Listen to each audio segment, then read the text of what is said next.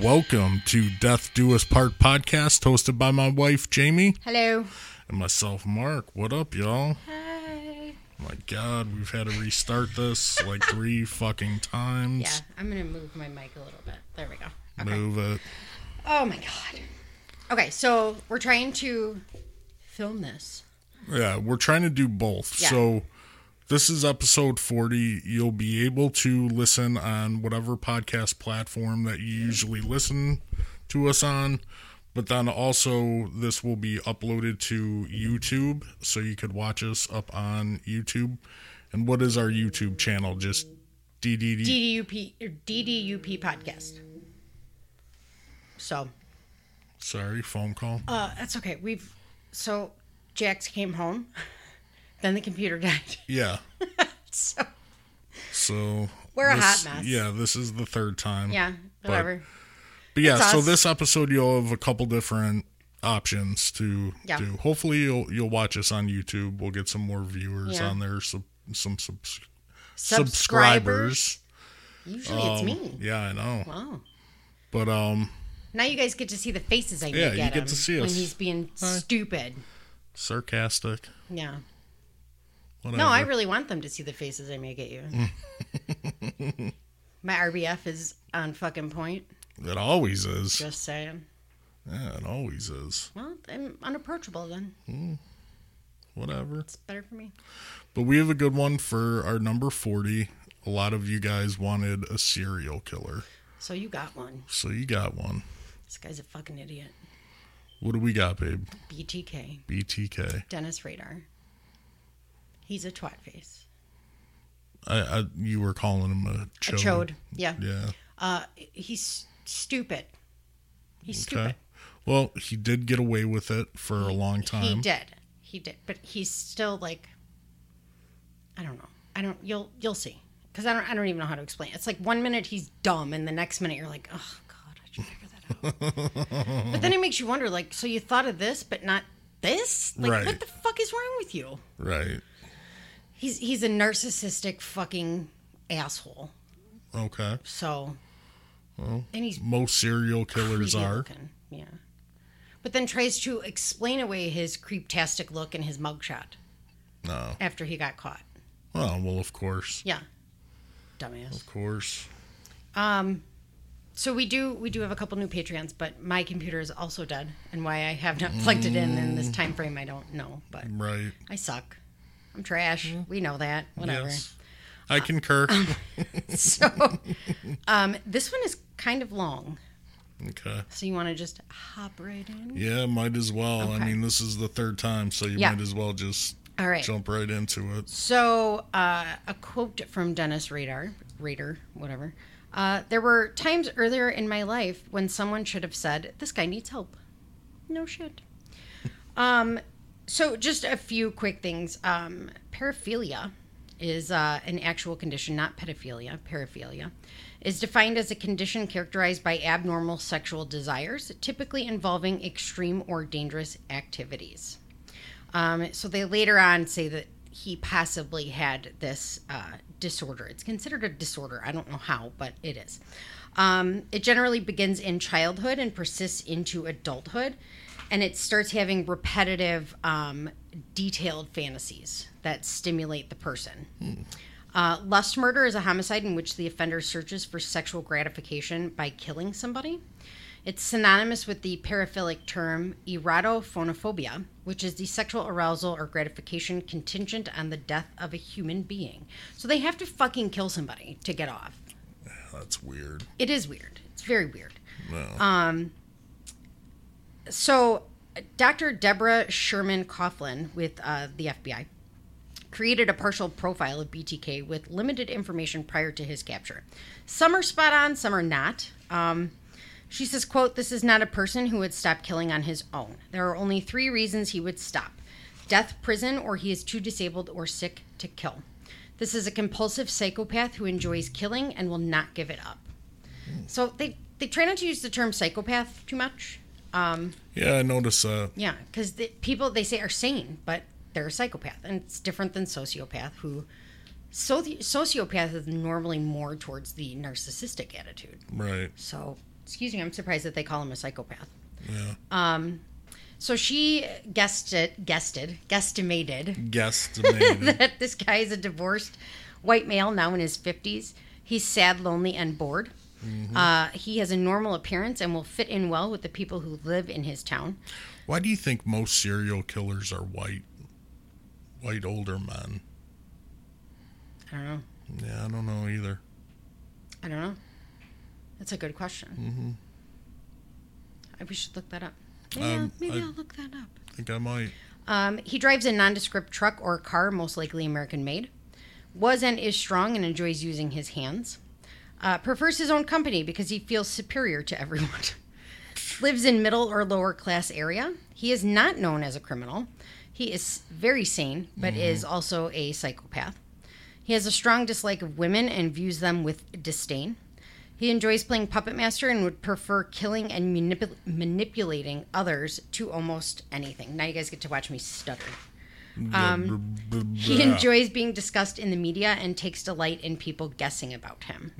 Yeah. He has the world at the end of his string, but to be truly heard, he has to be caught. Dun, dun, dun. Right. Dennis Lynn Rader was born March 9th of 1945 to parents Dorothea May and William Elvin in Columbus, Kansas. He was the oldest of four.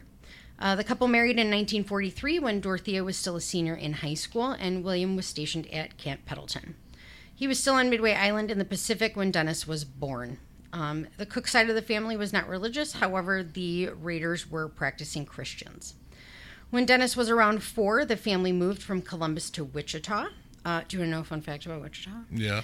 It's the birthplace of White Castle in 1921 and Pizza Hut in 1958. God bless them. Seriously. God bless them. No shit. Dennis and his mother had an ambivalent relationship.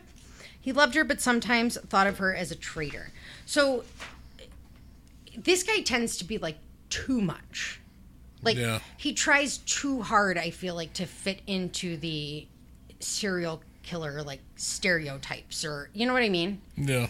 So, they say a lot of serial killers have head injuries, or traumatic childhood, or, sexual abuse, stuff like that. Mm-hmm. This fucking idiot said that he had several traumatic events with his mother, but I don't think he knows what traumatic means. So it's, in other words, just shit that everyone else went through. Probably less than. Yes. Oh, God.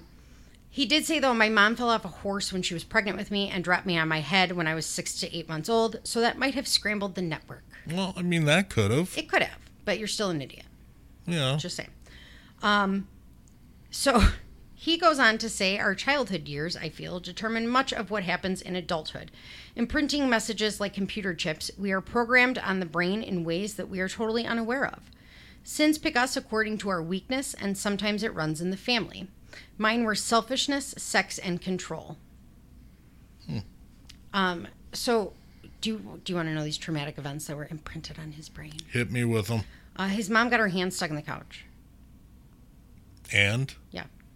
He didn't know if she did it on purpose to see how he would react or if it actually happened. Dude. And he ran to his grandma's. Oh, my God. Come on. Yeah. What a boner. So he was like, 3 or 4 maybe. But he said that he felt a tightness in his groin when this happened because of the look of fear on her face. What? The next traumatic event, he brought home a toy tractor that was not his. Oh, so bad. His mom thought he stole it, so she made him take it next door and say that he stole it. Oh, God, yeah. So bad. He says, quote, this was probably the beginning of my impulse problem. Action before thought of consequences. Later, I took things and kept them secret. Whatever. You're an idiot. Yeah. The other traumatic event was he got in trouble for putting small pieces of metal on train tracks to flatten them. I did that. His mom went and told his grandparents, and he got in trouble. But he said it hurt his relationship with her. Quote, I couldn't trust her. She embarrassed me. Oh, God. In front of who? Oh, God. In front of who? Right. What? At age 10 or 11, his mom tried to beat him after she discovered he'd had his first sexual emission. And then she comforted him. Okay. Sure. That's what you do. Yeah. Yeah. He also brings up that he had terrible ear infections when he was a kid and his eardrum would need to be punctured. I don't feel bad for him. I've had 6 ear surgeries. So he had to be held down for this and says, quote, "I was held down to experience pain and then comfort. This could be a key to my start, something to explore." Whatever. No. The doctor was a chick, and she ended up becoming one of his targets. Oh, really? Yeah. So Dennis said his, quote, "friend, the monster in his head, appeared at age 3 to 4, which I say bullshit. It's too early. As he went through puberty, he started saying his dark side was Factor X. He's asked later on to explain Factor X, and he can't. He just says it's what causes serial killers to kill. It's the dark side of their being. Like Dexter had his dark passenger. Which is better than Factor X. Yeah, I agree. It's fucking names. He developed a fascination with Barnes and bondage at the same time. It's kind of 2 different ends of the spectrum. Get what Barnes? I don't. Bondage is cool, but So he wanted it made very clear that he did not hurt dogs because people thought he did. He tortured animals because that's like one of the 3 parts of the triangle is starting fires and killing animals. He did use dogs for bondage gratification, but he related to dogs because they were the closest thing to wolves, and he was a lone wolf. I skipped a page. He did torture cats, though. Yeah. Well, I hate cats. And he wonders if maybe the cats were the early connection to him hunting women, because he said that women have similar features to cats. What fucking features? I have no idea. I didn't write it down because it was stupid. Yeah. He also feels as if they have supernatural powers and can be controlled by him. Oh, yeah. What? Yeah, definitely. What? Yeah. So he was shy as a child. No wonder why, because he was an idiot. He was dork. a C student at best and called himself the world's worst speller. Dennis went to Wichita Heights High School from 1959 to 1963 and had a part-time job at Leaker's grocery store. His grades slipped even more because he was too interested in making money for his car. When he was 17, he wrecked the family car, almost going through the windshield. Again, head injury. This wreck was the start of a, quote, dark spin, according to him. Bondage became an early secret and laid the foundation for his fantasies. And as often as he could, he would go to the barn, the basement, or the bathroom to bind himself at the midsection, tight until he got the, quote, high from asphyxiation. When I went through the windshield, I didn't have like... You didn't want to hang yourself in a barn? No, okay. Not at all. Just checking. Didn't even come across my mind. I mean, maybe now it would. So, he knew it was wrong, but he couldn't stop. He then said he started, quote, wandering at age 11 to 12, which quickly turned into him peeping. In 7th grade, he was fantasizing about tying the popular girls to the train tracks and watching the terror on their faces. Between fishing and Boy Scouts, he learned how to tie several knots with string, moving up to cord, ropes, straps, leather belts, tape, chains, and plastic. He liked black electrical tape the best. Hey, I need to borrow some. I know. I thought of that when I was reading. I need to fix up my fucking wheelchair. He taught himself to tie a noose and used it for self-erotica. In early 1959, Dennis found a copy of Front Page Detective in his dad's truck. The feature story was, quote, the sex-crazed photographer and his graveyard of models, with a terrified woman bound and gagged on the front cover. He says, quote, this was exactly the pictures and theme that I dreamed about. Wow. So I didn't know these magazines were like a thing in the 50s and 60s. Yeah. Now it's more CSI magazines, what tools and equipment are coming out. Yeah. But most of the time, so like up until the 70s, it would show like a terrified woman bound on the cover. Now you got to go to, they'll show you in classes. Like when I went to evidence technician school, they showed us a home video of a guy. It was his home video, and he was dressed in drag, and he hung himself, but like he was masturbating and trying to, climax and everything, but he couldn't like release the rope, so he hung himself. Whoops. So like it was pretty creepy. Yeah, I would imagine. watch that, but I mean, I don't see it on any fucking magazines anymore. It was though, apparently. I didn't know that was like a thing. I'm like, why do you want to read it if you're not in law enforcement? Yeah. I don't know. I didn't understand that. Dennis would eventually use some of the bondage techniques from the magazine on himself and his victims. He absorbed everything he could about other serial killers' methods and practiced their approaches. He lacked creative intelligence, but he could follow a pattern. My notes say, because he's a chode and can't come up with his own shit. He literally, like, if you take 7 different serial killers and mash them together, that's what he does. So, he's not original in any way, shape, or form. Like, not at all. Not even a little bit. He was especially fascinated with H.H. Holmes and his ability to kill, then go home to a loving family and be, quote, normal. So H.H. Holmes had a murder hotel in Chicago. In Chicago. Yeah. Yeah. He started off as an insurance salesman, and he was a fraud. Like, really? He was taking advantage of people. Oh. But Dennis loved the murder hotel and wanted to make a murder barn. Scary. A barn. Like, had it planned out with the floors. Oh, my God. Yeah. Mm-hmm. And drawings. So. Good. Yeah. In the summer of 1963, he got his first car, which was a 1958 blue Ford 2-door sedan. He was hoping it would make him more social, but it did not. No. Because he's a chode. No. He tried some summer courses at Wichita State University, but quickly dropped out because he just wasn't ready for college. Mm-hmm. In 1965, Dennis visited a friend, John, at his college, and they convinced him to enroll in general curriculum at Kansas Wesleyan in Salina, Kansas. So is there a Wesleyan in every state? I think. I don't know. Okay. This is where he started breaking into houses, which he calls BE. Oh, breaking and entering. You're so clever, Dennis. He learned how to case houses and would take small things that wouldn't be missed. He would also cube, which is a stupid man term for daydreaming. What? That's what he called his ability to go from like the white hat to the dark hat. Like he could be doing his job but be fantasizing about murder because he cubed. Sure. Yeah. Dummy. Sure. In 1964, he started obsessing over the Boston Strangler. And when the movie about the Boston Strangler came out in 1966, he started trolling and practiced using the same ruses to get into apartments and was wearing green when he would go out and troll. That same year, under the pressure of the Vietnam War and failing college, Dennis joined the Air Force. In July of that year, Richard Speck struck in Chicago. Yeah, I remember that. Yeah. He read everything he could, excited by the strangling and relating to the repeated head injuries. Mm-hmm. Now, Richard Speck was just like a small-time, petty criminal loser who went fucking nuts one night and killed 8 nurses. Right.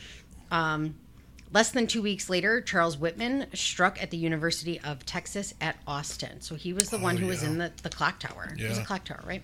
Yeah. He was also the one that I brought up in other podcasts. He was the first one who really, like, people looked at for CTE. Mm-hmm. He knew something was wrong, and he said in his suicide note that he wanted his brain studied. Yeah. So did they ever? They did after when they knew more about it. Okay. But he was a football player and had repeated blows to the head, so that's why they wanted him looked at. Okay. So Dennis knew at this point that this is how you commanded headlines and became somebody. Dennis was sent overseas to Okinawa. He had no access to women's clothing there, so he would pretend to cross-dress and do bondage in his room. This is also where he had real sex for the first time. He was 22, it was with a prostitute, and a complete fucking disaster. I mean, not like your first time isn't a complete fucking disaster. Yeah. Later that month, he says an old prostitute, and then says she's 30-something, so fuck you. Oh, yeah. Took him under his wing and taught him, quote, good sex. Hey, right on. Yeah. Cost some money, but whatever. Oh, well. So, learning. In August of Having 1969, right, he heard about Charles Manson and was disgusted that a pregnant woman, Sharon Tate, was killed. And then he says, quote, The fuck does it matter? I know it sounds strange, but it seemed my carrying cube came out. So his grammar is awful. So you'll notice it in the quotes. But yeah. He said he was disgusted by the fact that why would you kill a dead? pregnant woman? Yeah. Dude's weird. In August of 1970, back in Wichita, Dennis's mom introduced him to Paula Dietz. They started dating, and he started classes at Butler County Community College and still working part-time at Leakers. He said, quote, there was a little time to wear a black hat. They married on May 22nd in 1971. Dennis would drive around practicing self-gratification in old barns, homes, and bridges. Quote, the key to this self-gratification was to be bound hand and foot with the rope tight in the groin area, gagged, a plastic bag over my head, a noose on the neck, and the sounds of an approaching vehicle as it hit the bridge's wooden planks. It's very specific. Yeah, that is. He also had what he called hidey holes everywhere. What the fuck is that? It's where he would hide shit. Yeah, but he called them hidey holes. Okay. Yeah. Some of them were clever. Like, he, not emptied, gutted out, I guess, a tree limb and, put the shit in there. Yeah. Who the fuck calls it a hidey hole? This dork does. Just wait. His names for other things? Babe. He nicknamed his penis Sparky.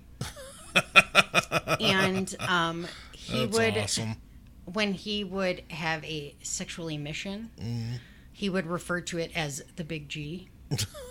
But if it was a really good one, he referred to it as Sparky Big Time. Oh, yeah. I like that. Sparky Big Time. He's a little much. He's a little much. Little much. Wow. So he started working at the Coleman plant, so like the camping gear and shit. Yeah. But quit when he graduated because it was boring. He graduated in 1972 with an associate's in electronics. And in early 1973, he got hired by Cessna Aircraft Company and was volunteering at Christ Lutheran Church as a youth sponsor. Quote, but the job at Cessna lasted only 9 months as the economy went bad. In October, I was laid off. My world was crushed. I went to the dark side. He attempted kidnapping twice, and it didn't work because he's an idiot. Sucks at it. Right after the second attempt, he spotted Julie Otero. Now, Julie Otero, her family was newer to the Wichita area. They'd only been at the home that they were in for 9 weeks. Yeah. But she worked at Coleman. Okay. But it was after him. It just happened to work out that way. Right. He wanted to fucking hang someone. He wanted to take Julie and her kids to an old barn and hang them. The Oteros were picked due to Dennis's trolling, stalking, and locking in. So he is obsessed with the number 3, and everything has to do with 3. So he would troll and find somebody. And then once he found somebody, he would stalk them and then lock in on them. He says, I like the Hispanic people. The females look sexy to me. Me too, buddy. I only fucking wrote that for you. Me too, buddy. That was the only fucking reason. My Latinas. Where you at? Holla. Good Lord. I'm a fucking leprechaun. So, like, the exact opposite of a Hispanic female. Yeah. Dennis started calling his targets projects, or PJs, naming each according to specific characteristics. He called the Oteros Project Little Mex. You're a dick. Yeah. You're a dick. Pretty much. So he was going to pretend that he was a wanted man. And he believed it would make the woman feel slightly safer, more assured that she would survive the encounter. Right. What?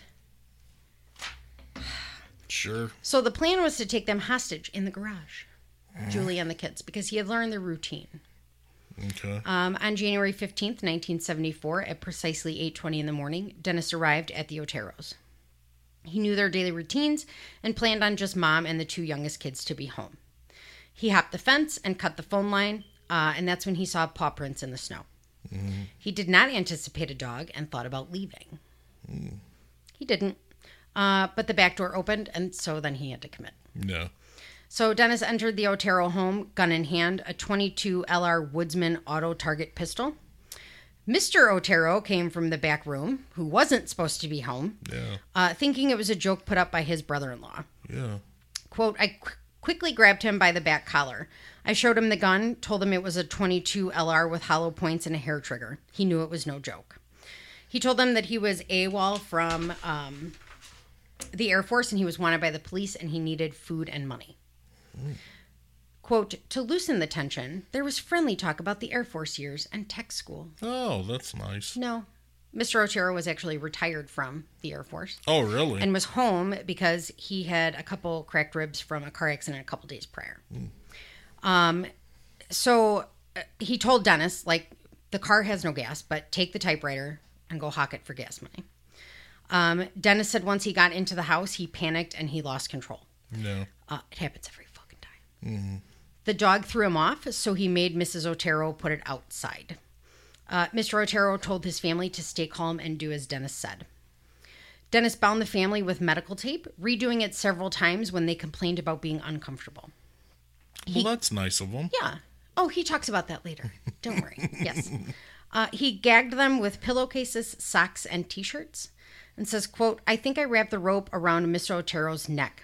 I had never strangled before, didn't realize how long it took, and the victim was fighting. Then I strangled Mrs. Otero. Once she quit moving, I let pressure up. Next was Josephine, who was the 11-year-old daughter. Yeah. She asked, quote, what's going on?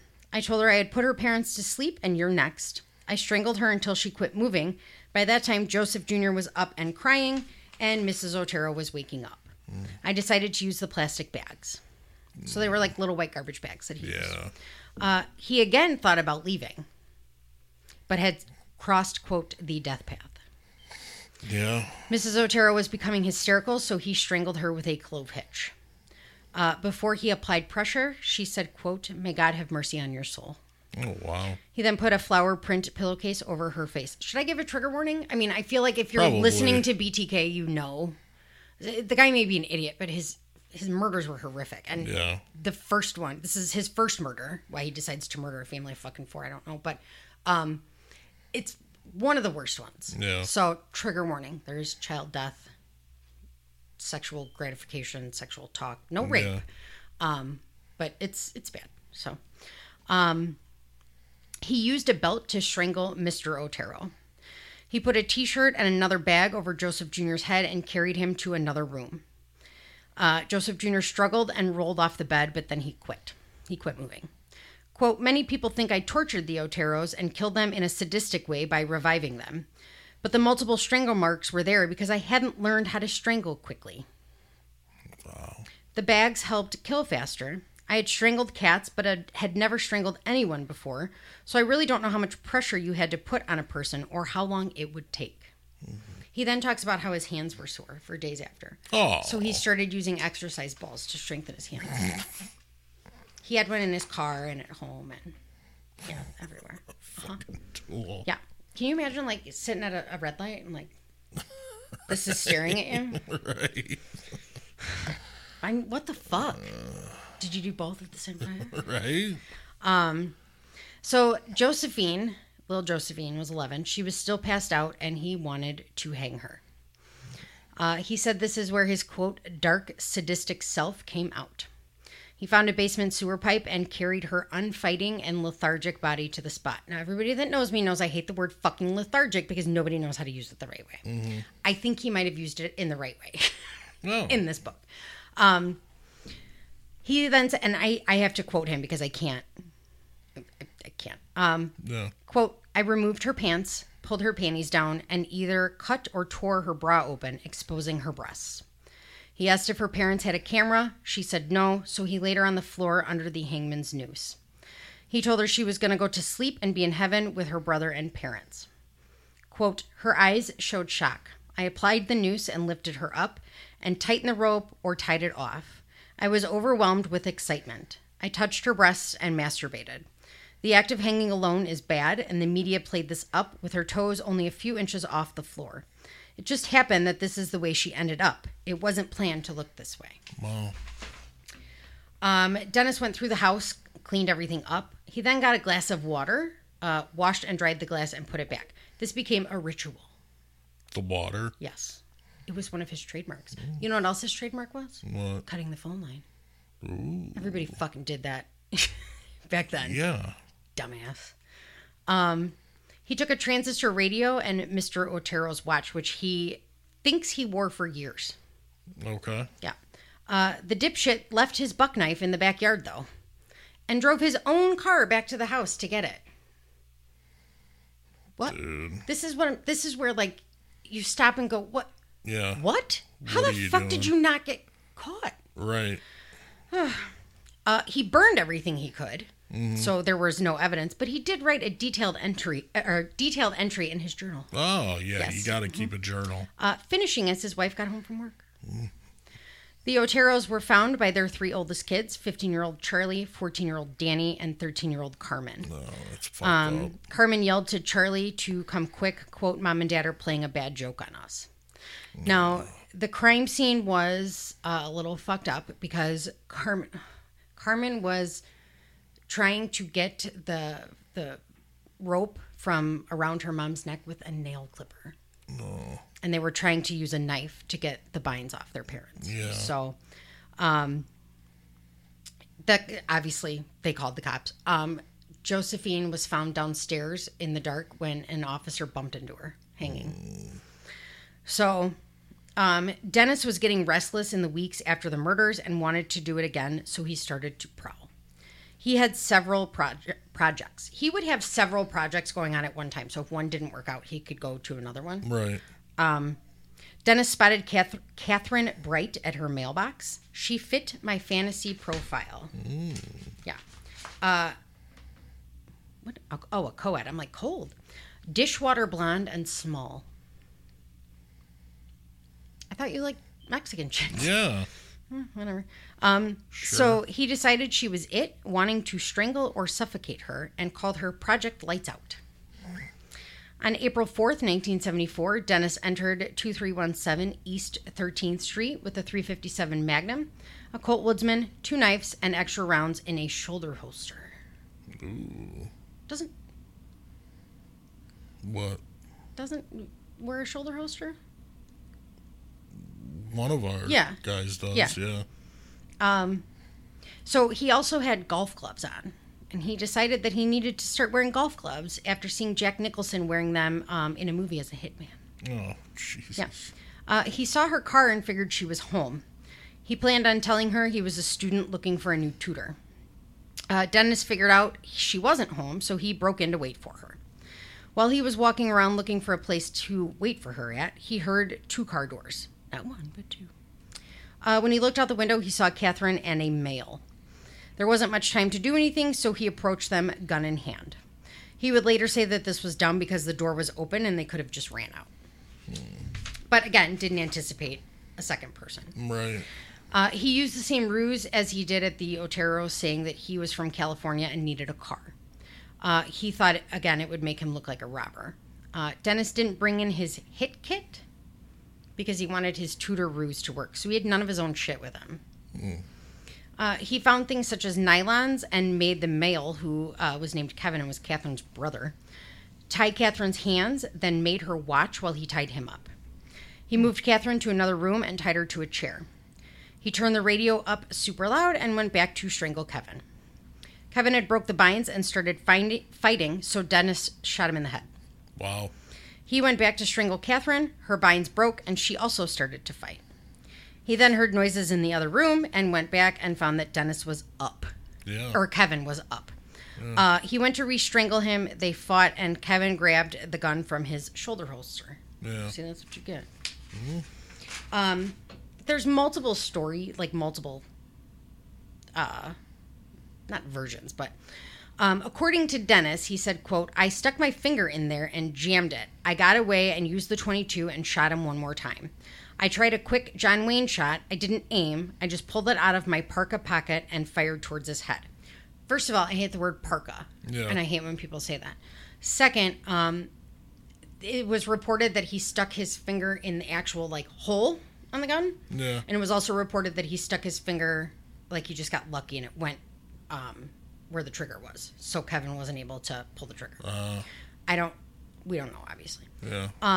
He ended up shooting Kevin in the mouth, though. Ooh. After this, he lost control and composure. Sweetie, I think you lost it before that.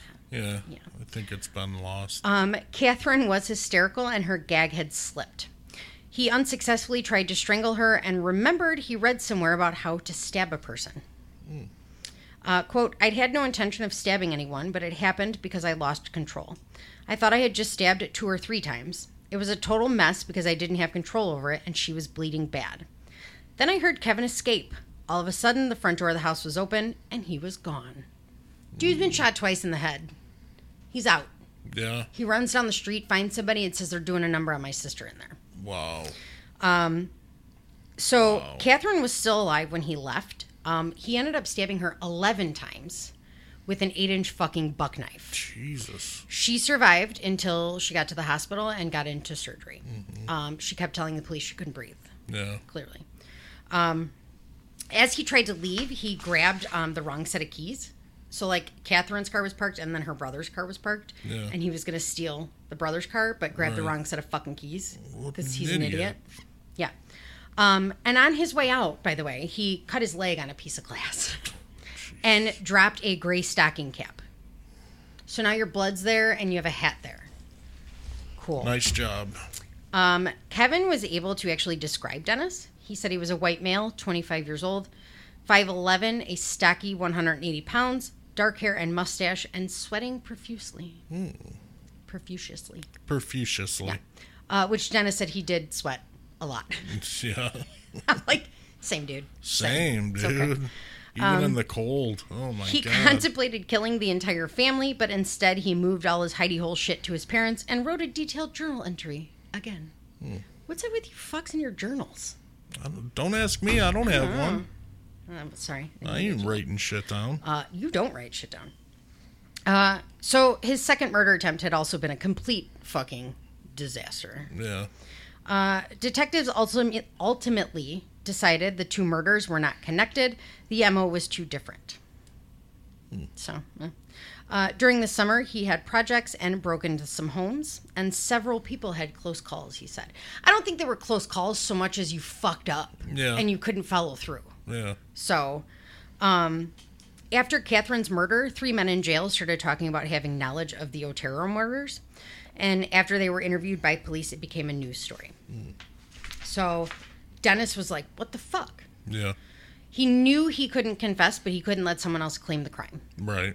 He wanted police attention to be focused on the elusive killer. So on October 22nd of 1974, Dennis called Don Granger, a columnist at the Wichita Eagle, who really followed this story all the way through. Yeah. He used a gruff Midwestern voice and told Granger to go to the public library, look inside the book Applied Engineering Mechanics, and in it there would be a letter detailing the Otero murder, proving the 3 men didn't do it. And I was going to read the letter, but I'm not going to, because it's long. Yeah. He just says basically they're doing it for publicity. Right. He wasn't completely set on the name BTK, and I'll get to that later. Because I thought it came in this letter, and it didn't. So he was delighted when he saw an ad in the Eagle's personal section that said, quote, BTK help is available. So that's how you communicated back then, I guess. The murders in Wichita had everybody freaked out, obviously. The sale of security systems skyrocketed, and in November of 1974, Dennis got a job at ADT Security. He went to school in the evening, but this gave him jobs out of town and opportunities to prowl other places. Yeah. This also, like, you can get in. Yeah. Like, you handed it to him on a silver platter. I mean, they didn't know, you know. He acted normal at home with Paula, but he was becoming overly defensive. He then took some time off from killing. Oh. Quote, almost like a critter of the deep woods or a werewolf, the kill satisfied and there was no need to hurry. And the next strong fantasy would start from what the troller or stalker sees. I watched and did some BE, but did not strike. The last part, and the most dangerous, is how we can blend into society with no apparent outstanding characteristics. That is what makes a serial killer so dangerous and hard to detect. Like the wolf in sheep's clothing. A powerful, deadly figure among the sheep, able to work, be a husband, father, and a lover. Almost a bad Robin Hood or Zorro. White hat becomes black hat, and for some unknown reason to the common man, the Minotaur has to do foul deeds to feel special. So Minotaur is his word for serial killers. It's a mythical being that's... Right, yeah. right. He then said that he had thought about suicide, but the never-ending power of bondage and S&M were overwhelming. People don't realize this is a fantasy world, and collecting or doing these drawings is not good. Society is really down on them, so it's a secret. My feeling is that the victims were objects, part of the fantasy. They all had a role. With the Oteros, it was the murder of a family, and yes, sexually exciting. I came to climax that day. Wow. In the early winter of 1975, Paula found out she was pregnant.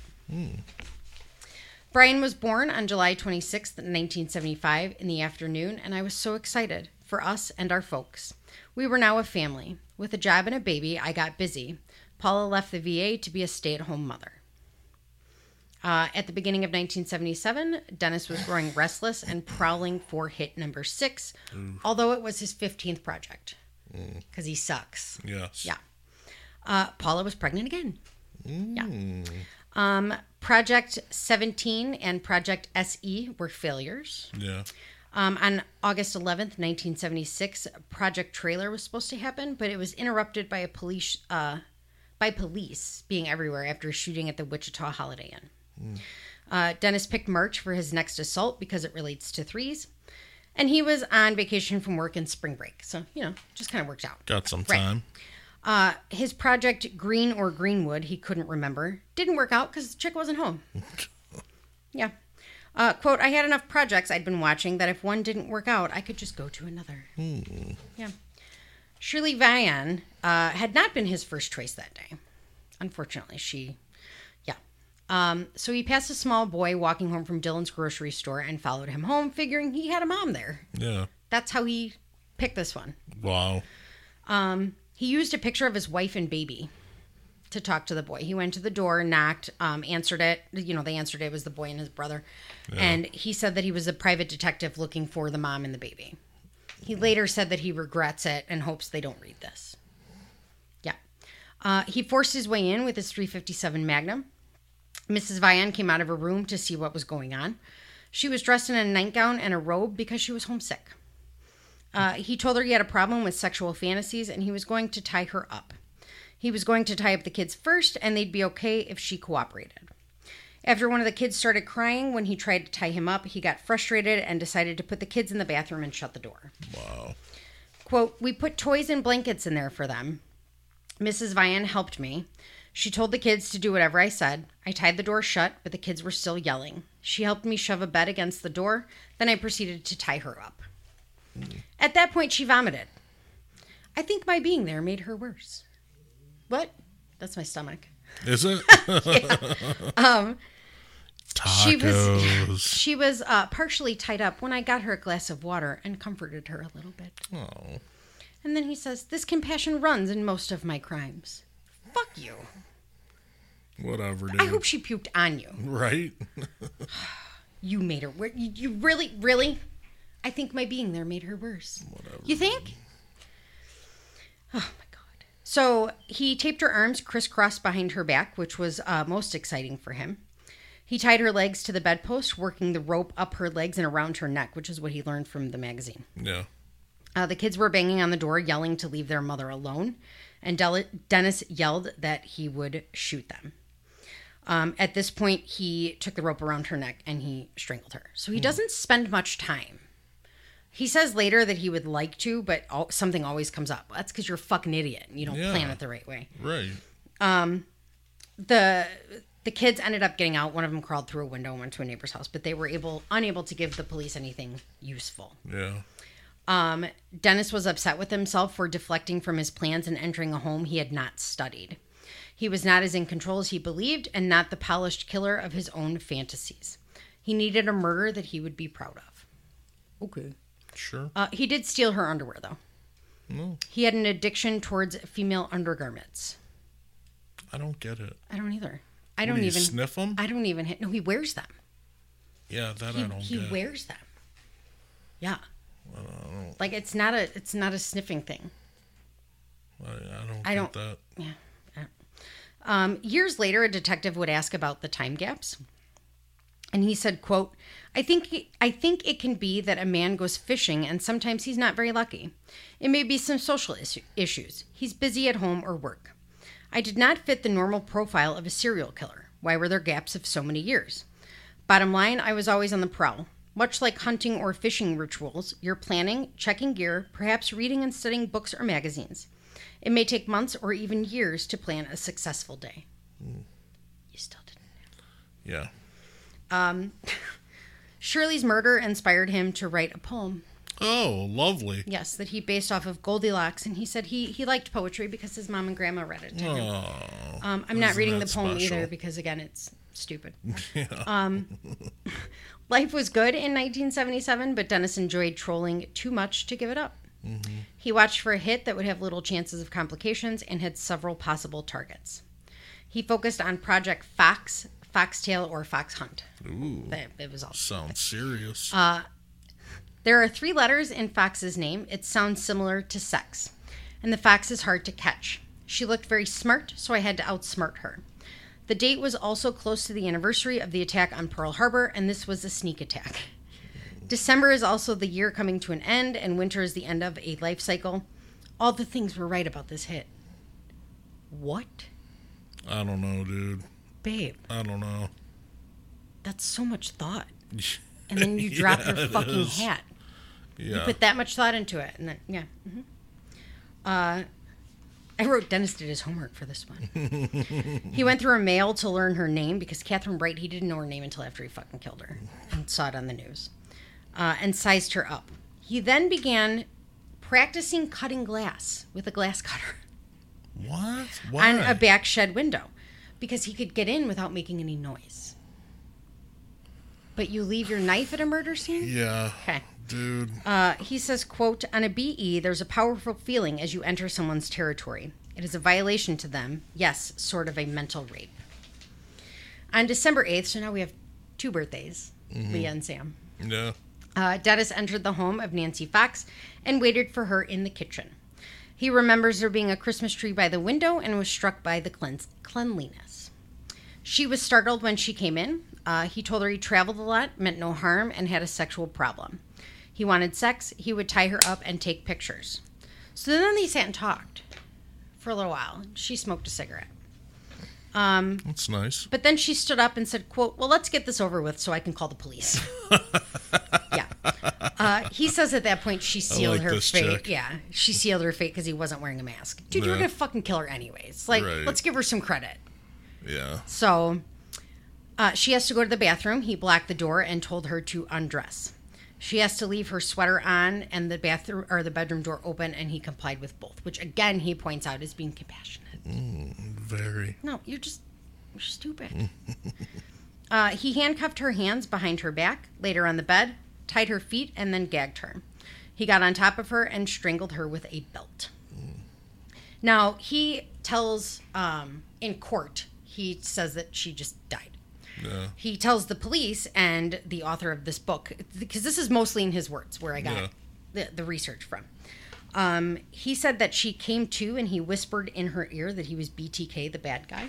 Yeah. She tried to fight. She grabbed his balls and squeezed them, trying to get him to let go. But, quote, it actually made it more exciting. Ugh. Yeah. He removed the belt and handcuffs and replaced them tightly with tied pantyhose. Then he masturbated into her blue nightgown. As she lay dying, he went through her stuff and said, I kept some of her nice feminine clothing and jewelry. Leave it to a weird guy like me to do that. As he left the area, he called Paula to let her know that he had car trouble and he'd be late. Oh. Yeah. Craving attention the next day, he couldn't wait. He called the police from a payphone and reported the murder. This dude is something else. On December 9th, 1977 at 8:15 in the morning, he calls and says, quote, yes, you will find a homicide at 843 South Pershing, Nancy Fox. Then says, quote, I get quite a bit of excitement reading stuff about what I did in the paper. You sit there and they talk about you on TV. That's pretty high type shit. Wow. No, it's not. It's not. In January of 1978, Paula found the drafts of his Shirley Locks poem. Because, it was 4 lines and it took him 2 fucking years to write. Yeah. He told her they wwere studying BTK in a class he was taking. Really? Because, of course, he's going to school for criminal justice. Yeah, well, Why you wouldn't got to. Yeah. So Dennis put the completed poem and BTK's initials on a 3x5 index card and mailed it to the Wichita Eagle on January 31st, 1978. When it didn't get mentioned, Dennis wrote a 2-page letter including... BetMGM has an unreal deal for sports fans in Virginia. Turn $5 into $150 instantly when you place your first wager at BetMGM. Simply download the BetMGM app and sign up using code Champion150. Then, place a $5 wager on any sport. You'll receive $150 in bonus bets, regardless of your wager's outcome. And if you think the fun stops there, the King of Sportsbooks has plenty of surprises in store. Check out daily promotions, same-game parlays, live bets, and so much more. Download the app in Virginia today and get $150 in bonus bets instantly from your first wager. Only at BetMGM. BetMGM and GameSense remind you to play responsibly. See BetMGM.com for terms. 21 plus only. Virginia only. New customer offer. Subject to eligibility requirements. Rewards are non-withdrawable bonus bets that expire in 7 days. Please gamble responsibly. Gambling problem? Call 1-800-GAMBLER. Promotional offer not available in Washington, D.C. Including another poem and a drawing of a bound and gagged female lying in the same manner that he left Fox and sent it to KAKE-TV. I'm not reading it again. Yeah. It was opened by a receptionist on February 10th, 1978. He saw this communication as a cat and mouse game with the police. Says, quote, I do think I bragged a lot, much like Ted Bundy, who he called Ted of the West Coast, by the way. Bundy would have kicked his ass. Much like a horror story, there was a rush and excitement in words. It's easy to say that something besides my conscious self caused the dark side. Job loss, boredom, the factor X was so strong. So in this letter, he wasn't quite set on BTK. Yeah. He gave them options. Do you want to know the options? Sure. Okay. He said, here, in case you want to call me something else, here's some options. BTK Strangler. Ooh. Wichita Strangler. Ooh. The Poetic Strangler. Oh. Your poems suck. Yeah. The Bondage Strangler. The Bondage Psycho. Mm-hmm. Wichita Hangman. Ooh. Wichita Executor. The Asphyxiator, which nobody can fucking say that. It's like a wrestling name. And the Garrote Phantom. Yeah. I think that's why they stuck with BTK. But he acted as if the name was given to him. And he wanted a moniker that conveyed power and control. Yeah. He said, quote, I embraced it.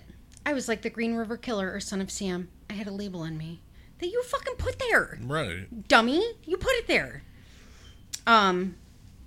He says that people think I actually tortured people. I just tied him up. That's not the same thing. Oh, yeah. Yeah. Just so you know. Not the same at all. No, not at all. So he says again, like I said, that factor X is what, makes him and other serial killers kill. The Dark Passenger. Yeah. He says he'll leave it up to the experts to solve the X mystery or at least to shed a light on the subject. Mm-hmm. Quote, the other thing to reflect on, the arousal doesn't have to be with humans. It could be with an animal, a doll, or mannequin. Pictures, my slick ads, which is like ads, like chicks that he cut out of ads in the paper and taped them to a fucking index card. Or bondage drawings, or devices that are made for bondage. I might do something with mannequins in a back room if I were installing an alarm in a business that had them. Babe. Yeah, not into that. Dennis had studied several serial killers and knew that he was one, Christian or not. Dude. So the story being publicized at the time was that Wichita had a local serial killer on the loose who had killed 7 people, declared his presence, and threatened to kill more. Police urged residents to lock their windows and doors and look for strangers in their neighborhood. Why is your shit not locked to begin with? Yeah. Why? I don't get that. I locked this place down like Fort fucking Knox. Yeah. And you people left your fucking door open? What? Dude, you're fucking asking for these people to come in. I mean, was it just the time? It must have been. But it's fucking crazy. Try and open a fucking window in this house without unlocking it. Right. My stomach is growling. Mine is 2. I want tacos. I'm going fast. Just so you know. Did you fill that whole book? No. Oh. Half? Oh, okay. So I was going to say, like, if that's the whole book, holy No. shit. Half. And there's some stuff I didn't write. I just earmarked the page. So, yeah. This was a detailed one. Yeah, I see. So they said he was a stalker, careful and crafty, but would seem ordinary.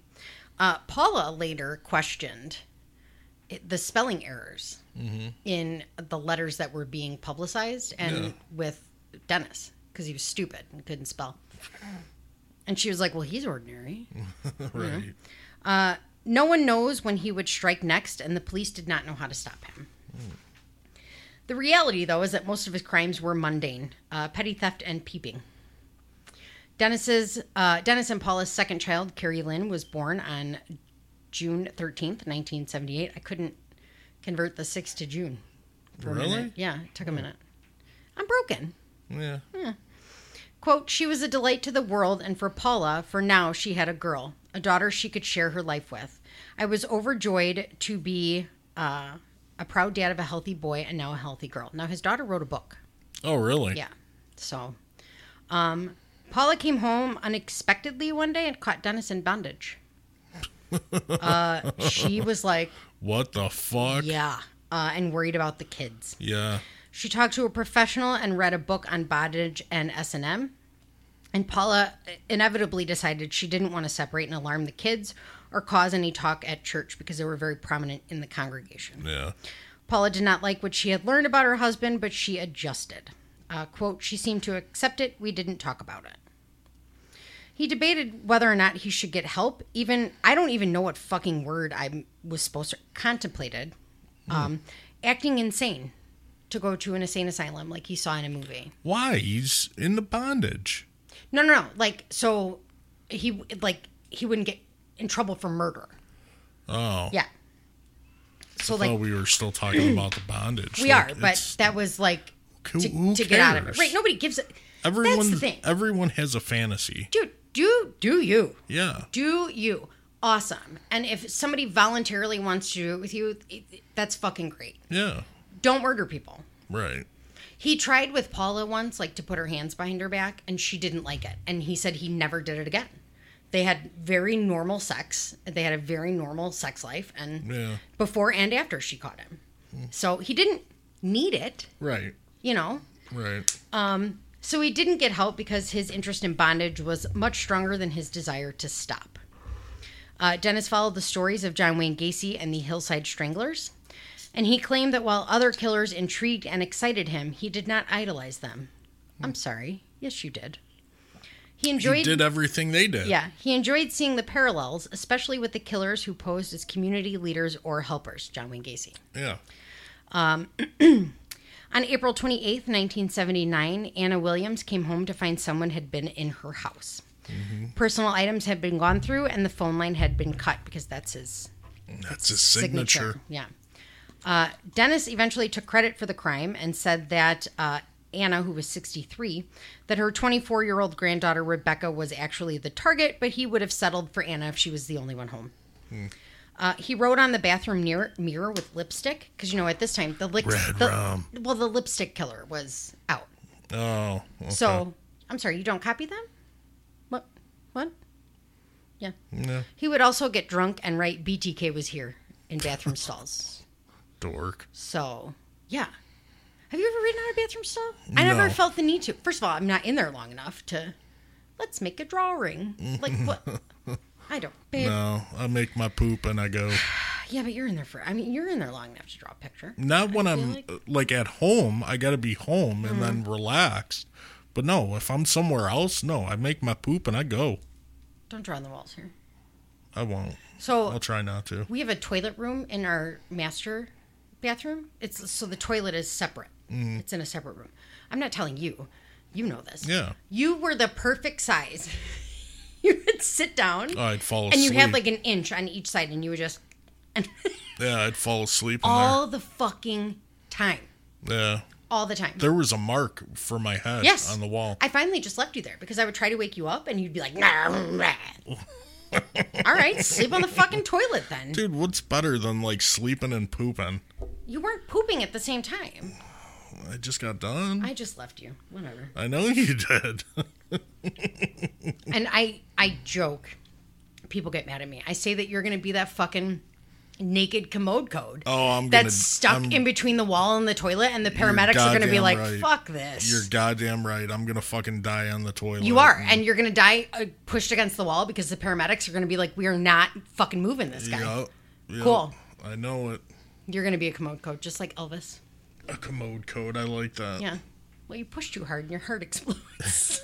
That's what it is. I do sometimes. It's not good. No, you've almost passed out. I have. A couple times. Yeah. Maybe that's why you're sleeping. Maybe. It's a good thing you didn't go head fucking first. Yeah, true.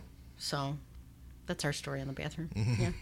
Yeah. Making poop. In May of 1979, Dennis graduated with a bachelor's in administration of justice. Because that's what they do. Why? I don't know. They think it helps. In June, he mailed a package to Anna. It was actually addressed to her dead husband, because you're a dick. Yeah. It contained another poem, a drawing, and one of her stolen scarves and a piece of jewelry. He mailed a similar package to Cake TV. Both included a specialized BTK symbol, which was some sort of erotic drawing of some sort with the B. Awesome. Paula caught him again. Really? Flipped her shit. She said if she ever caught him again, she would file for divorce and make him leave for good. I mean, he's into it. But it's, I mean, you didn't do that thing then. You know? It wasn't, like, known then. Yeah. I mean, I don't know how I would fucking feel if I walked in and you were in a goddamn nightgown with a fucking rope around your wiener. Well, that, I'm not... That's what he would do for self-gratification. He would dress up in the women's clothing that he stole. Yeah. And he would tie himself up. I think you would just walk in and be like, dude, for real. Put it back. Yeah, just stop.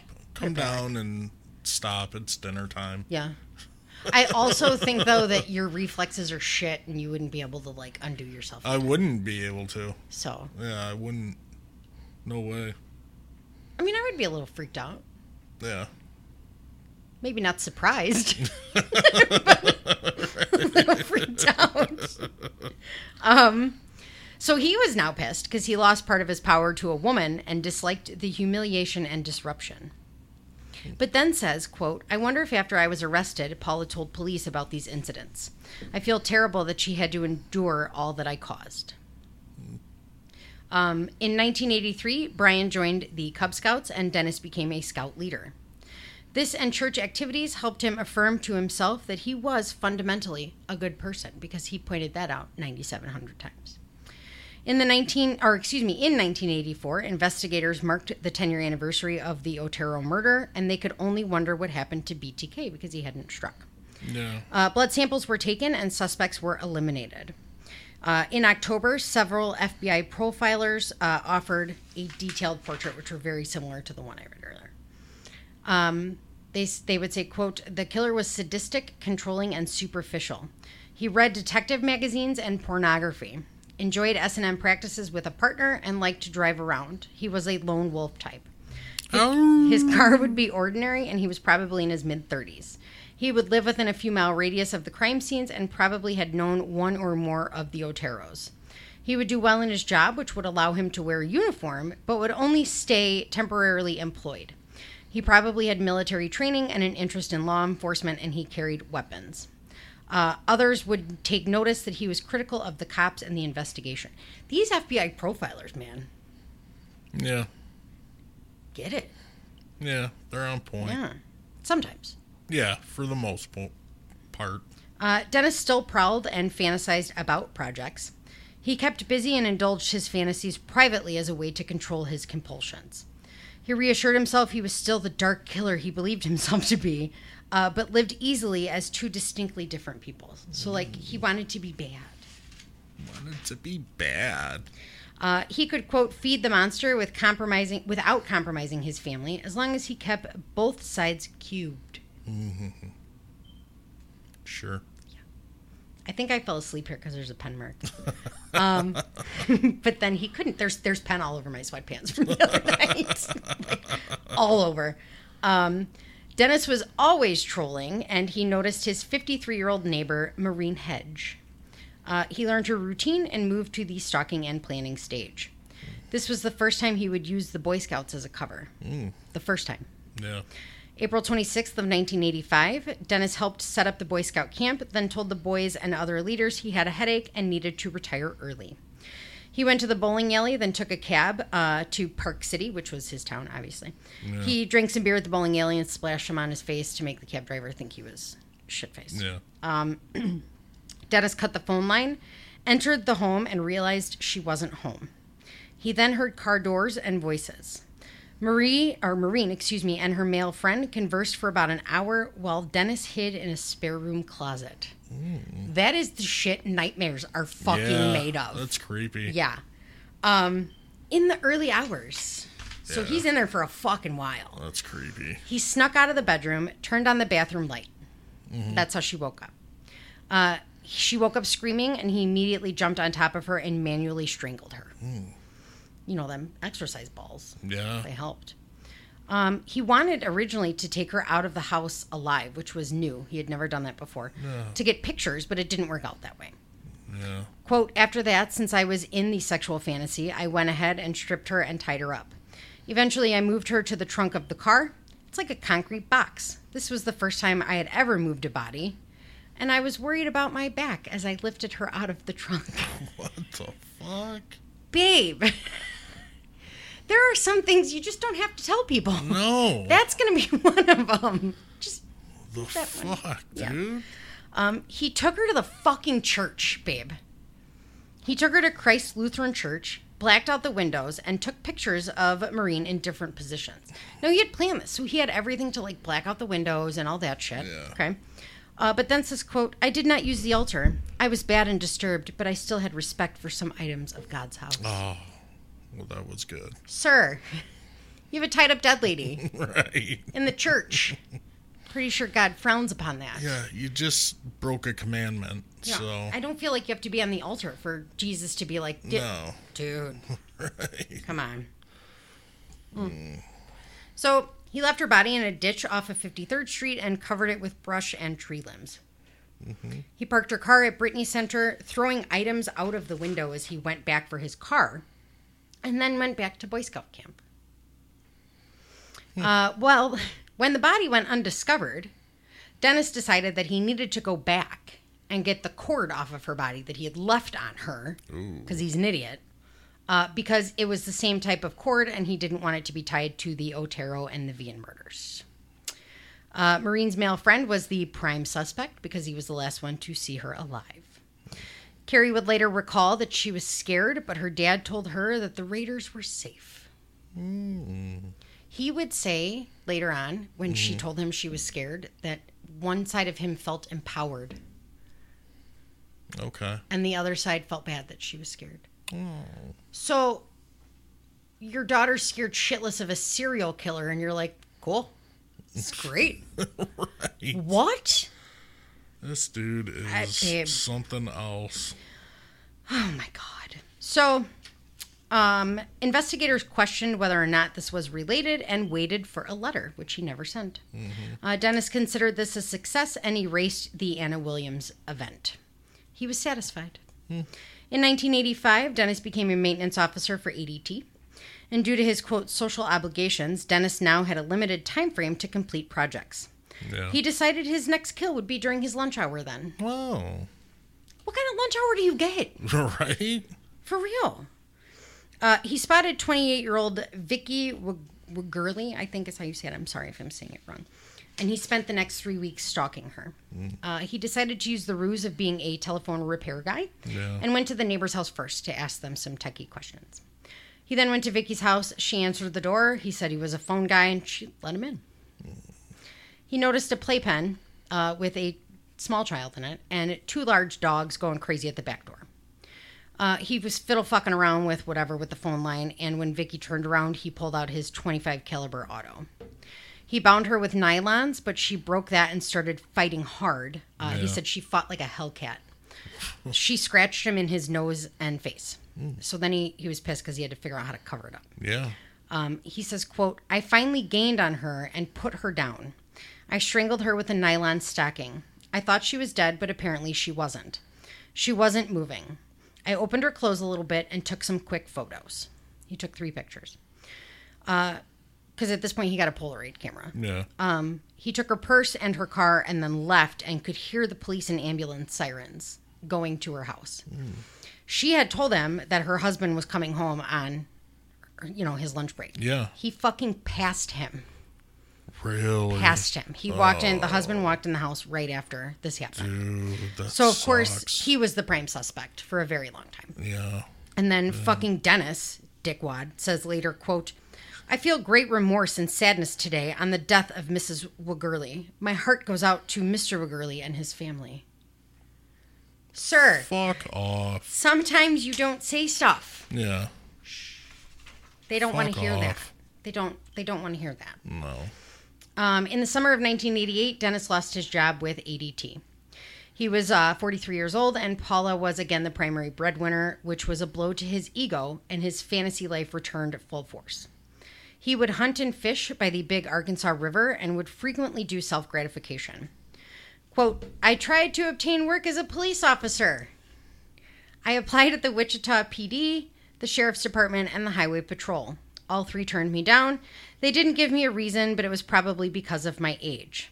That might have triggered my next victim. Over the next few years, I really started going wild with more stalking, BEs, and projects, perhaps to let off steam. He got a job with the U.S. Census and traveled a lot.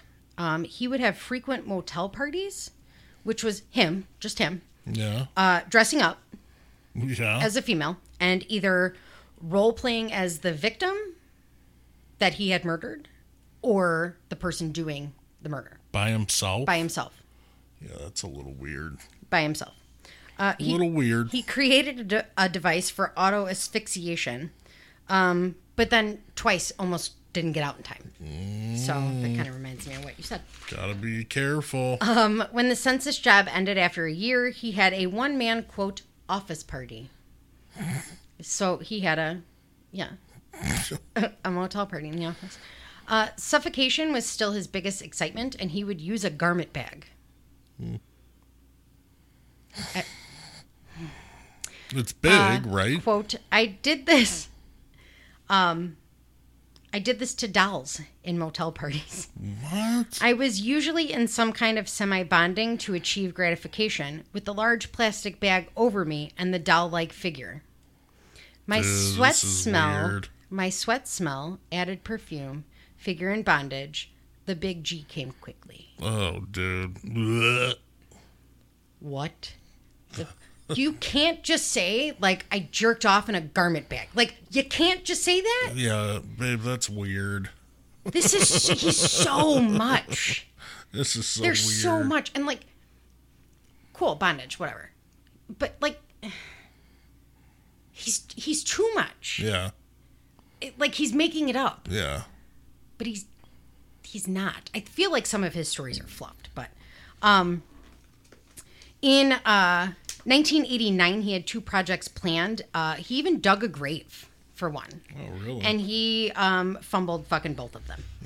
In January of 1991, Dennis was almost 46, and the urge to kill had been growing, causing him to troll.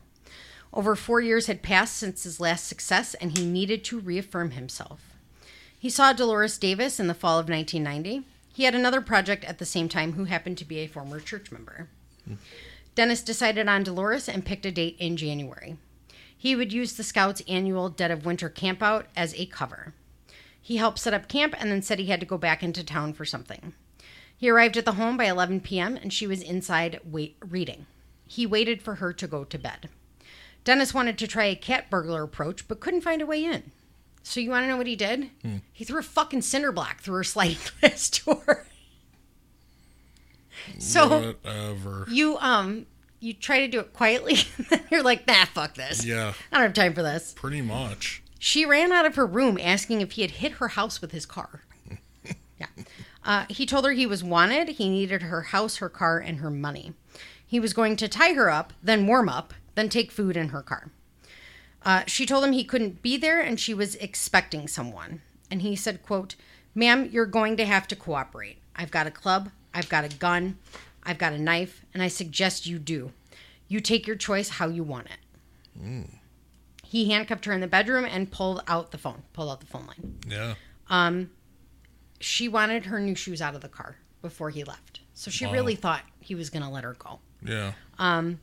He started to tie her up with pantyhose and believes that this is when she realized he was going to kill her. Yeah. She begged him not to, but he quickly strangled her with pantyhose. He put her in a blanket and took her to the trunk, same as Vicky. Not Vicky Vian, sorry. When Dennis arrived at Christ Lutheran Church, because he took her there too, he realized his 22 was gone. Uh-oh. He's gone. Uh-oh. He's gone. Jeez. So he went back and he found it right where he had broken the sliding glass door. It fell out of his pocket. Fucking goof. But then stopped to remember to take the glass out of his shoes. What a goof. But you dropped a gun. This dude's a goof. That's like a big deal. Yeah. You dropped it. Why was it just willy-nilly in your fucking pocket? So then says, quote, "That was a weird feeling to have a dead body in the same breathing air as me." You've killed 8 fucking people. Yeah. So her being in the car makes it different? Dude, this guy's weird. He left her in an old barn and the plan of coming back for pictures when he had more time and the weather was better. So he just left. He drove back to camp, slept until breakfast, and then started a fire and waited for the kids to wake up. It's nice. The following night, on January 19th, he told the other leaders he needed pills for a headache. He was at a rest stop early in the morning, changing when a trooper came in saying they were questioning everybody because of a recent crime. He was worried about the cops seeing the jewelry box and camera in his car. Yeah. You know what else was in the car? Her motherfucking body. How about you worry about that? Right. The next day, a helicopter was seen by the scouts as they returned to the church. There was talk about Davis's murder, that they had found her, and that the Davis and Hedge murders were connected. Again, he detailed everything in his journal, vowing to keep it a secret forever. You want to know how he got away with it for so long? He didn't fucking tell anybody. Right. And they asked him, "Did you tell anybody?" He's like, "No, you're not supposed to." He did good there. He couldn't find work still and contemplated suicide, but something always distracted him. He's thinking real hard about it, huh? No. In May of 1991, Dennis landed a full-time job as a compliance officer with Park City. He would be enforcing ordinances such as pet control, litter, and yard maintenance. Although he realized it was low-level law enforcement, he was happy to have a job, especially one so close to home. And a locking cabinet that he could use as a hidey hole. Hidey hole. So, when he started, he was fingerprinted. And he kind of shit himself a little bit, but was like, I always had gloves on, so my fingerprints wouldn't be there. Yeah. No. He revamped the whole program and became more involved in the church and had teenagers. So he was busy, Right. And his desire seemed to go away. But in 1994 and 1995, the urge came back. In 95, he did an impulsive BE in the middle of the day, almost getting caught.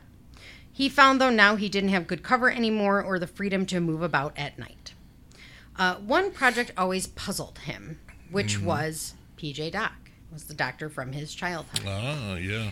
It bothered him that he wanted to hurt her when she had helped him. He thought it was the pain comfort thing as well as her dominance, because she was the dominant person in her family. He didn't do it. The last project was a BE, but no one came home. So again, fucked up. Yeah. In the 80s and early 90s, serial killers were all the rage. It bothered him that fame eluded BTK. He deserved to be on the list with notorious killers like Jack the Ripper and Ted Bundy.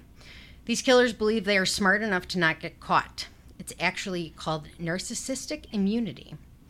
It's repeat offenders who take significant risks, and they have a talent for rebounding from setbacks because they're so certain of their invulnerability. Some experts call it a survival mechanism. Some think it's a fixation from childhood, that they're fucking spoiled and they can get away with anything. Oh, wow. The narcissistic behavior, or the narcissist never grows, and they never fully emotionally mature. Yeah. Some killers pride themselves on their modes of deception and manipulation, but they need others to affirm their superiority. A narcissist's addiction to self can be their greatest strength and their greatest weakness. This is how they get caught. In 1995, Dennis was 50. Brian had graduated high school, and Carrie still had a year left. And at this point, Dennis kept a color-coded notebook full of his slide ads. They were separated by race, hair color, age. Yeah. I mean, office supplies. No. Yeah. His favorite fantasy at the time, he called Project Twin Peaks. He wanted a mother-daughter duo. Ooh, He wanted yeah. them. Wait. He wanted them both blonde with long hair, and he wanted the daughter to be 10 to 12. Whoa. Yeah. Yeah. No. The ruse was he wanted the child tied up to a bed with an intercom system hooked up so she could hear her mother being tortured in the other room. Oh, Jesus. All right, that's a bit much. Yeah. Mm-hmm. So, in 1996, his father died, and he took over his mom's care. On November 30th, 2001, Gary Leon Ridgway was arrested and named the Green River Killer. He was linked to several murders from the 80s by DNA. So now Dennis is like, fuck, I jerked off at 2 of the places. Yeah. Shit. So, and Vicky scratched him. So she Yeah. had DNA under her fingernails. Yeah. A new team was created by the Wichita PD, led by Lieutenant Kenneth Landwehr, to go over the Wichita cold cases. Yeah. They knew of 7 cases for sure that were BTK and suspected about 6 others.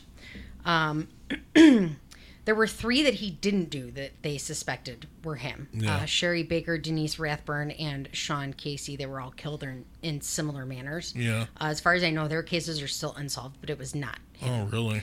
The team had biological evidence in the Fox and Otero homicides and a geographical profile that suggested the killer lived or worked near the crime scenes. Dennis knew he was in danger, so he began to plan for an end to his double life. Quote, "My last motel party was in Dodge City in the spring of 2004. I cleaned up and threw away tons of stuff as I was beginning to downsize." In January of 2004, the Wichita Eagle reporter Hurst Lavinia published a 30-year retrospective on the Otero murders and other unsolved murders associated with BTK. Great read. Yeah. The story mentioned that many people didn't know about the old BTK cases, and a local author, Robert Beatty, was writing a book to bring them to everybody's awareness. 2 months went by. Mm-hmm. Now, Dennis is like, well, I'm going to fuck with these people. Yeah. I'm going to prove that your book is wrong. Okay. So, on March 19th of 2004, Lavinia received a letter from Bill Thomas Kilman. It was mailed on the anniversary of Shirley Vian's murder. In the envelope was Polaroids of Vicky Wigurley and a copy of her driver's license.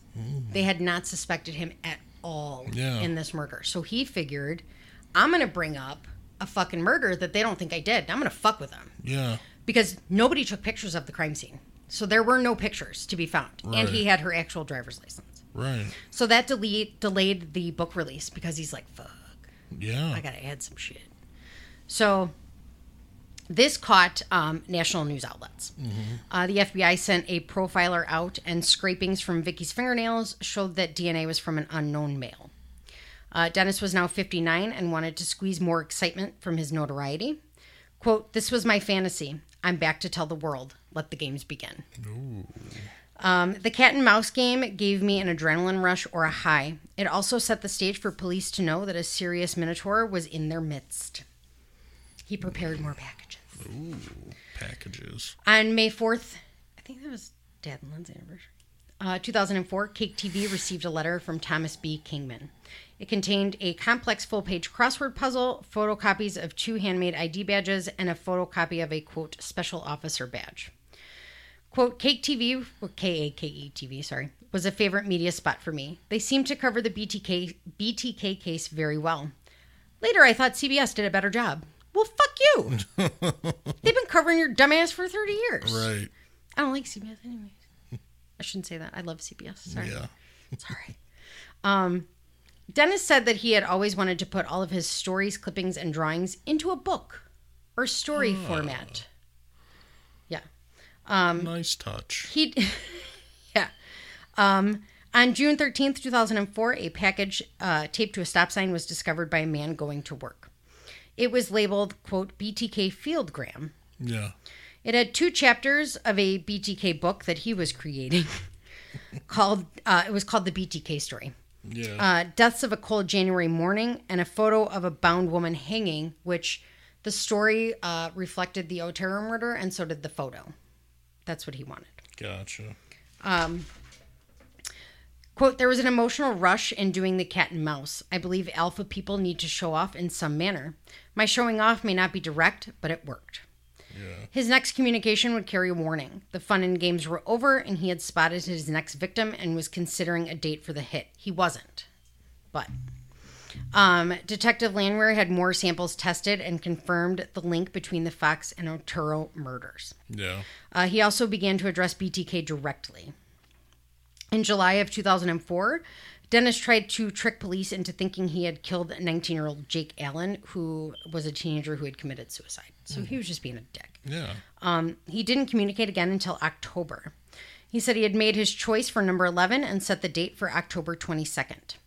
It was a house on Hydraulic Avenue with 2 females. He decided to go for just the older female. He would break in and wait for her. He then would set fire to the house to make it look like somebody else had done it, because that had just recently happened and they tried to pin it on him. Hang on. The plan was to hang her upside down, suffocate her in a bag, take pictures, and have self-gratification. You got to listen to this part. Yeah. He saved a lot of seminal fluid in the freezer. What? And planned to spread it all over her and the bed. Oh, dude. They would be able to match it to other scenes, but Dennis would still remain, quote, unknown. Ugh. Like, in his freezer. Yeah, dude. That's gross. Your freezer? What was it in? Like coffee mugs? Right. Like grease? Right. Babe. At the end of that day, a UPS driver found an envelope that said BTK Fieldgrams. It contained a 4-page document featuring part of the BTK story again, and 2 other pages depicting the uno, dos, tres theory, which was his love of threes. Mm-hmm. The chapters included talks about his childhood, but it was exaggerated, obviously. The point was to stir the pot. Quote, if I had used a personal computer instead of the one at the church, I might still be out there. At this point in time, I was sick in thought, and it's good that the police caught me. Dennis attempted to make phone calls, but nobody gave a shit. So he called the TV station, and he even called Hellsberg Diamonds, where I believe it was Nancy Fox had worked. Yeah. Nobody cared. On December 8th, 2004, he told a clerk at Quick Trip that he put a bomb at 9th and Minnesota. There was no bomb, but an overlooked BTK package that wasn't found for 5 days. This fucking idiot calls in the bomb threat and drops a $20 bill with his fingerprints all over it. Dude is struggling. He went back and found it. Okay. This is like the 3rd place he's driven back to. In his car.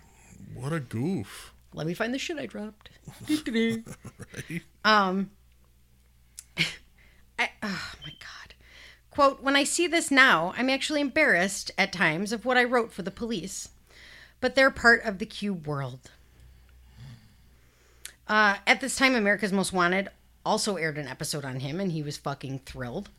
On January 25th of 2005, police learned that he had sent a postcard to Cake TV. It told of a post-Toasties cereal box left between 69th and 77th on Seneca Street. He wanted to know that police had received it, so PD had Cake TV film them while they were picking up the cereal box. Yeah. It had a doll in it that represented Josephine Otero. It also included a chapter 9 for his book called Little Mex. So they started like kind of canvassing the area or whatever. And there was a Home Depot right there. And a worker said that he had found a special case cereal box in the bed of his truck, but he just threw it out. Yeah. They found the box and it had some shit in it. But they also had tapes. They pulled the tapes from Home Depot and saw a man in a dark SUV. So in this cereal box is, it was a piece of paper. He's asking if it's safe to communicate via floppy disk. Yeah. He instructs them to say, quote, Rex, it will be okay in a specific part of the paper. So they were like, fuck yeah. Yeah. And they answered it. Dennis had asked a person at work if email could be traced and found out that it could be, but he trusted police to be honest about the floppy disk. He would later say the Home Depot drop was not well planned, only done after he realized he had left tire tracks at the original site. You would have been better off leaving tire tracks. Yeah. You fucking idiot. He used Brian's car for the drop. He was like, whatever, nobody will notice, you know. And he says, quote, due to the length of time I had covered up my dark side, I had never planned on being caught. So really, once I crossed into the dark side, I knew it would hurt and destroy my personal and family life. So the police responded by saying that no, it just could not be traced, which it 100% can be. On February 3rd, 2005, Cake TV received a postcard thanking them and the police. So Dennis is like, this is fucking great. I'm tired of photocopying. Yeah. Because he would copy shit over and over and over to make it non-legible or to take the trace off of it. Right. So he had access to the church's computer. His computer and printer at home wasn't working well. On February 16th, 2005, a Fox affiliate, KSAS TV, received an envelope with 3 index cards, a locket on a gold chain, and a purple disc with a test file. Quote, I did trust him. How dumb of me to think they wouldn't trick me. I guess my assurance that I had everything under control overweighed my common sense. Dennis didn't know that every computer stores info on the disk. He thought it was just like if the computer was named. Okay. Yeah. He said, quote, I have very big plans for my communication with police, because he thought, like, this is how we're going to play a game. Yeah. The PD's computer expert got to work on the disk. It literally took a fucking Google search. They found the name Dennis on the disk and was able to tell that it came from Christian Lutheran Church. Yeah. Googled Dennis Christian Lutheran Church and found out that he was the vice president of the congregation. Oh, a idiot. fucking Google search. It literally took this guy probably 4.5 minutes to figure out who.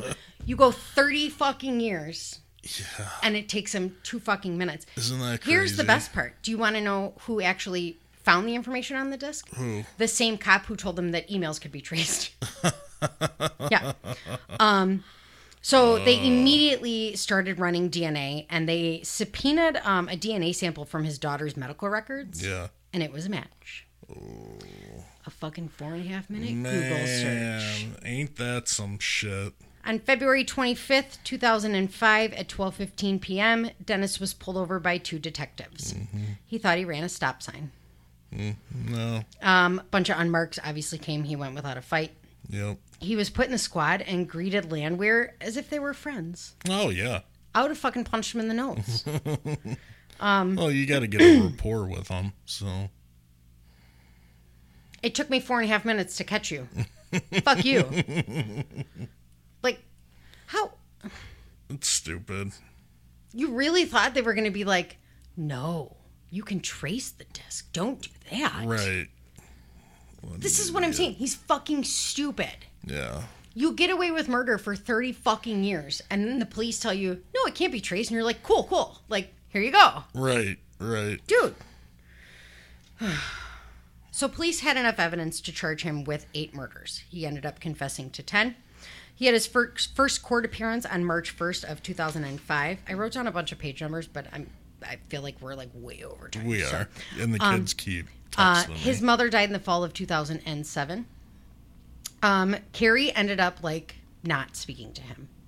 And then in December of 2012, she wrote a letter saying that she had good memories and she forgave him, but she's not going to visit him and she'll see him in heaven. I'm pretty sure she won't. Yeah. He was sentenced to 10 consecutive life sentences. Wow. And in March of 2015, Carrie agreed to a full interview with the Wichita Eagle on the 10th anniversary of her dad's arrest. Also a very good read. Do you know what prison he's at? No, I forgot. And I didn't write it down. I probably should have wrote it down. It's all right. I wrote a lot of other stuff down. So he is rotting in jail. Good. And he... as he should be. He looks like a fucking creepo in his mugshots. And Does he's he like, really? Well, I had been up for 2 days. So... I'm going to have to look. I'll probably post that one. Babe. He looks like a crazy Mr. Burns. Oh, really? Yeah, he's fucking creep-tastic. So, that's the story of BTK. That was good. You go 30 years. What a fucking dummy. Like, he even he made sure that the discs were purple because that's the color of dominance. No. Not so much. I feel like, okay, so this is going to sound like sexist, but dominance is usually male, like related. What? Purple? Yeah. Yeah, no. Not my color. No. So he's rotting in jail. As he should. As he should. Yeah. So do you see what I'm saying now? Like, he was smart, but then he was fucking stupid. Yeah, he was fucking stupid at the end. What an idiot. The whole time, too. You dropped your gun out of your parka So many pocket. mistakes he's made, and... They could have, but... Man. It's because you said parka. Yeah. Whatever. It's because you said parka. Well, that was good. That So- was a good serial killer.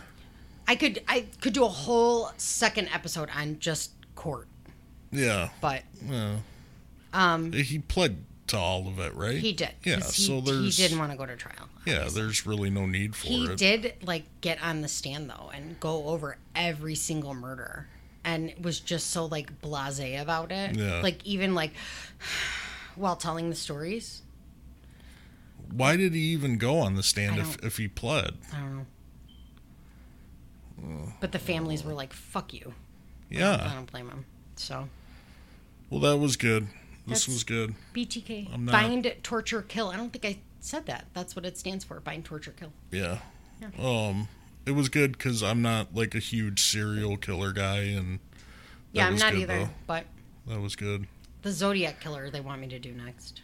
We'll next serial killer. Yeah, Yeah. We'll wait a bit for that. Yeah. But so hope you guys enjoyed this. Hope you can still see us. You can see how Mark doesn't pay attention to me, and he's on his fucking phone the whole time. Babe, I'm on the phone because the kids won't stop fucking texting me. I thought we that's- were at more than what we're at. Probably because we started 3 times. Yeah. Gotcha. But the kids keep fucking texting me. So, you have options. Like I said, we will post this on whatever platform you usually listen to. We will upload it to YouTube, and we will upload it to our Patreon page for Yes. public. Yes. So come on and watch I us. feel like we should be doing something while we're recording. I don't know what to do with my hands. God. Oh my God. But that is it. Jamie's got to get up now and I do. turn the camera off, so... Because we don't know how to do this any other way. Right. I need a long stick. But thank you guys, and we will be talking to you very soon. Bye. BetMGM has an unreal deal for sports fans in Virginia. Turn $5 into $150 instantly when you place your first wager at BetMGM. Simply download the BetMGM app and sign up using code Champion150. Then, place a $5 wager on any sport. You'll receive $150 in bonus bets, regardless of your wager's outcome. And if you think the fun stops there, the king of sportsbooks has plenty of surprises in store. Check out daily promotions, same-game parlays, live bets, and so much more. Download the app in Virginia today and get $150 in bonus bets instantly from your first wager. Only at BetMGM. BetMGM and GameSense remind you to play responsibly. See BetMGM.com for terms. 21 plus only. Virginia only. New customer offer. Subject to eligibility requirements. Rewards are non-withdrawable bonus bets that expire in 7 days. Please gamble responsibly. Gambling problem? Call 1-800-GAMBLER. Promotional offer not available in Washington, D.C.